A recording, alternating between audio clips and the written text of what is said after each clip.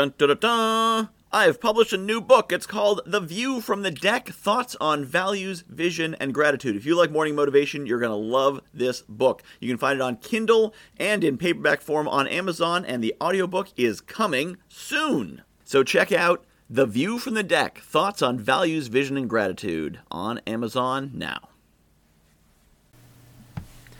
Let's talk about audacity.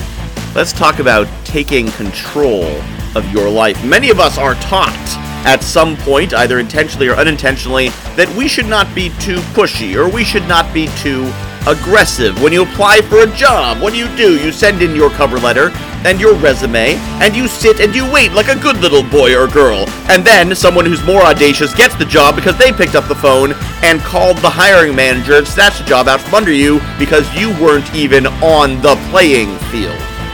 Oh, wait, that sucks. That's not a good outcome. Let me tell you what Audacity does for you. Let me tell you how you get a job with Audacity. Sure, you send in your cover letter and your resume, but you don't simply say, I'm looking for a job that matches the descriptions. You say, your company has a problem, and I have a solution to it, and here is how I can solve it. That's your cover letter. It's a sales pitch. And then, once you've sent it in, and you give them time to see it and open it, you pick up the phone, and you call the person who's going to see it. Don't know who they are? Look it up on LinkedIn. They're pretty easy to find. And you're going to call them up, and you're going to say, hi, I just wanted to follow up. I sent in a letter. I sent you a letter about how I might be able to solve some of your challenges. I'd love to get your feedback on what you think, maybe get a bit of your advice, right? That's not too audacious. That's not pushy. That's simply inviting them to share their feedback on what you said. And you then get into a conversation. It's not a pushy conversation. It's not an aggressive conversation. You're not saying, why haven't you called me back or give me the darn job? You're simply saying, I'd like to see how I can help. I'd like to have a conversation. I'd like to get some feedback.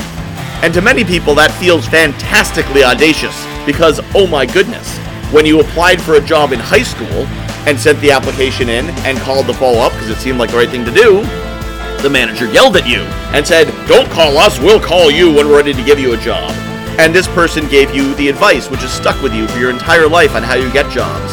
Well, keep in mind, that manager is making slightly over minimum wage and has been there for 10 years. So maybe not the person you should be taking your job advice from, maybe not the best career counselor.